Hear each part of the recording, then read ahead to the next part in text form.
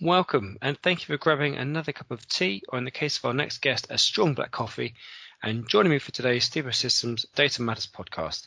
My name is Michael Lonnan, and in today's episode, I'm joined by Stibo Systems pre-sales consultant Chris Seal. Now, Chris spends much of his time creating and running demonstrations that show businesses how to overcome a variety of data challenges. And in this episode, we focus on two in particular, and those are why data consolidation remains such a big obstacle and why it's important to create a single version of the truth. So sit back, take a sip, and enjoy the show. And as Samuel Taylor Coleridge once said in The Rime of the Ancient Mariner, water everywhere, but not a drop to drink. Or as I prefer to think, data everywhere, but not a drop of value. So then, Chris, let me start by asking you four very quick fire questions. Just give me the first thing that comes to mind. Tea or coffee? Coffee. Do you like it sweet? Do you like it strong, milky? Definitely not sweet, that's for sure, but strong and no preference. Sometimes black, sometimes milky. Man after my own heart. Yeah. All right. Question two, curry or Mexican? Absolutely curry, and it's got to be spicy. You're a spicy man. You're a hot man. Good man. In fact, I had an extra spicy curry last night. Oh, really? We'll keep this short then, shall we? All right. Number three, beach holiday or snow holiday? Oh, I'm going to say snow holiday because I haven't really been on a snow holiday. So let's go for that. Something new. All right, cool. And because I know your background a little bit, daffodils or roses? Oh, got to be daffodils. If you'd have said anything else, I would have questioned it. Yeah. All right, Chris. So, thanks for joining us today. So, you're kind of at the forefront of talking with organizations, some of our customers all the time. You're doing lots of demos, lots of different presentations. You're talking with these people all the time, all the sort of heads of data, CDOs and enterprise architects, all these sorts of things. I would love to find out from you what you think, or what you'd say is the biggest or no, the most common challenge that you come across. From my perspective, at a high level, it's really about creating that single version of the truth. Okay. So all the different demos and conversations I have, it's really how can they create that single version of the truth to be able to, unlock value into their data and get extra value and insights into the data that perhaps they couldn't do today. Okay. Is that a driver, regardless of the industry or regardless of the type of organization? That's kind of the key for a lot of these companies? Yeah, I think so, because it doesn't matter if you're talking customer data in terms of contributing to an exceptional digital experience for your customers, or whether you're talking product data in terms of being able to get your products out to market quicker. And ultimately, improve your sales and revenue. I think it's a single source, a single version of the truth is definitely common, no matter what industry or market we talk to. And regardless of which data type as well. So if we're talking product information, as you say, or customer information, that's still that single version is still key to a lot of these companies.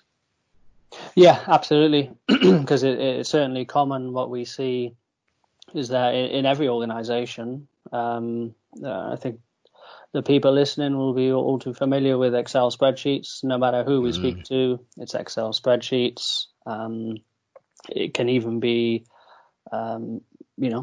physical data sources across the organization. They work with the data in all different sources. So whether they might have product information in 5 different sources, customer information in 3 different sources. It could be, beyond that to locations and working with external suppliers as well. Yeah. I mean, Excel, it boggles my mind that remains a problem. But I was speaking to a CDO of a company, I think it was a retailer, a couple of weeks back, and they were saying, the point and the reason we were talking in the first place is because they had the biggest issue they had was they were spending I won't say the number, but it was an extraordinary sum of money in managing all of their data. This was a massive household named retailer who were managing all of their data in Excel spreadsheets. But the point is, that was such an archaic way of looking after data. But as you're saying, it still happens, doesn't it? Yeah, and another example. Yeah, the example you said we see all too often, but another example I was amazed by recently, again with organization we're speaking to, just talking about, how they onboard new products. And the sort of short answer to that was, it's one person has a spreadsheet. So it is, as you say, it baffles me, because if that one person or something, happened to that person, or left the company, or even if you think, I know we have cloud storage, etc. these days, but if it's not backed up on their laptop and something happened, then you think all of their new products that release in is just in that single place with no sort of. Yeah, it's crazy. Yeah, but it still happens. And what do you think? Why do you think why do you think that problem persists? That consolidation of information. Why do you think that, and the use of Excel? Why do you think that problem persists? Yeah, I think it could be many things, really. Firstly, it's what people are familiar with. Everyone likes Excel for good or bad reasons. That they like it, they can do a lot with it. It's easily portable, and everything supports Excel these days. But I think it's also, in terms of data consolidation, it can be sort of quite daunting. It is, as data is everywhere, there'll be people have different knowledge. So sometimes it's not well documented, if it is at all. And then you talk about different systems. Some systems may be legacy, and it's just in the corner somewhere, and people don't know how to access the data. Yeah. And in terms of accessibility of data, when you're talking about across business units or global organizations across countries, there can be accessibility and ownership issues in terms of that as well. So I think data is everywhere, and I think that sort of, encompasses it, really. And because it's everywhere and it's duplicated and the quality is varying between everything, it's certainly not an easy challenge. No, and because of the myriad of the problems or the reasons why data is held separate in different things that you've just pointed out there, you've got to you know that consolidating data is a massive obstacle. But if you had to advise anybody on the first step, so they've recognized this problem that data is everywhere. They know there's value in information that comes from data. But what would you say would be a good first step to consolidation or trying to solve the problem of bloody data everywhere? Yeah. For that, I think there's a few initial steps.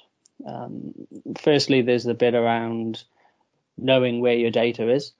So as we said, data is everywhere, but sometimes people don't know what data is where. So first of all, is understanding, okay, what data do we have where?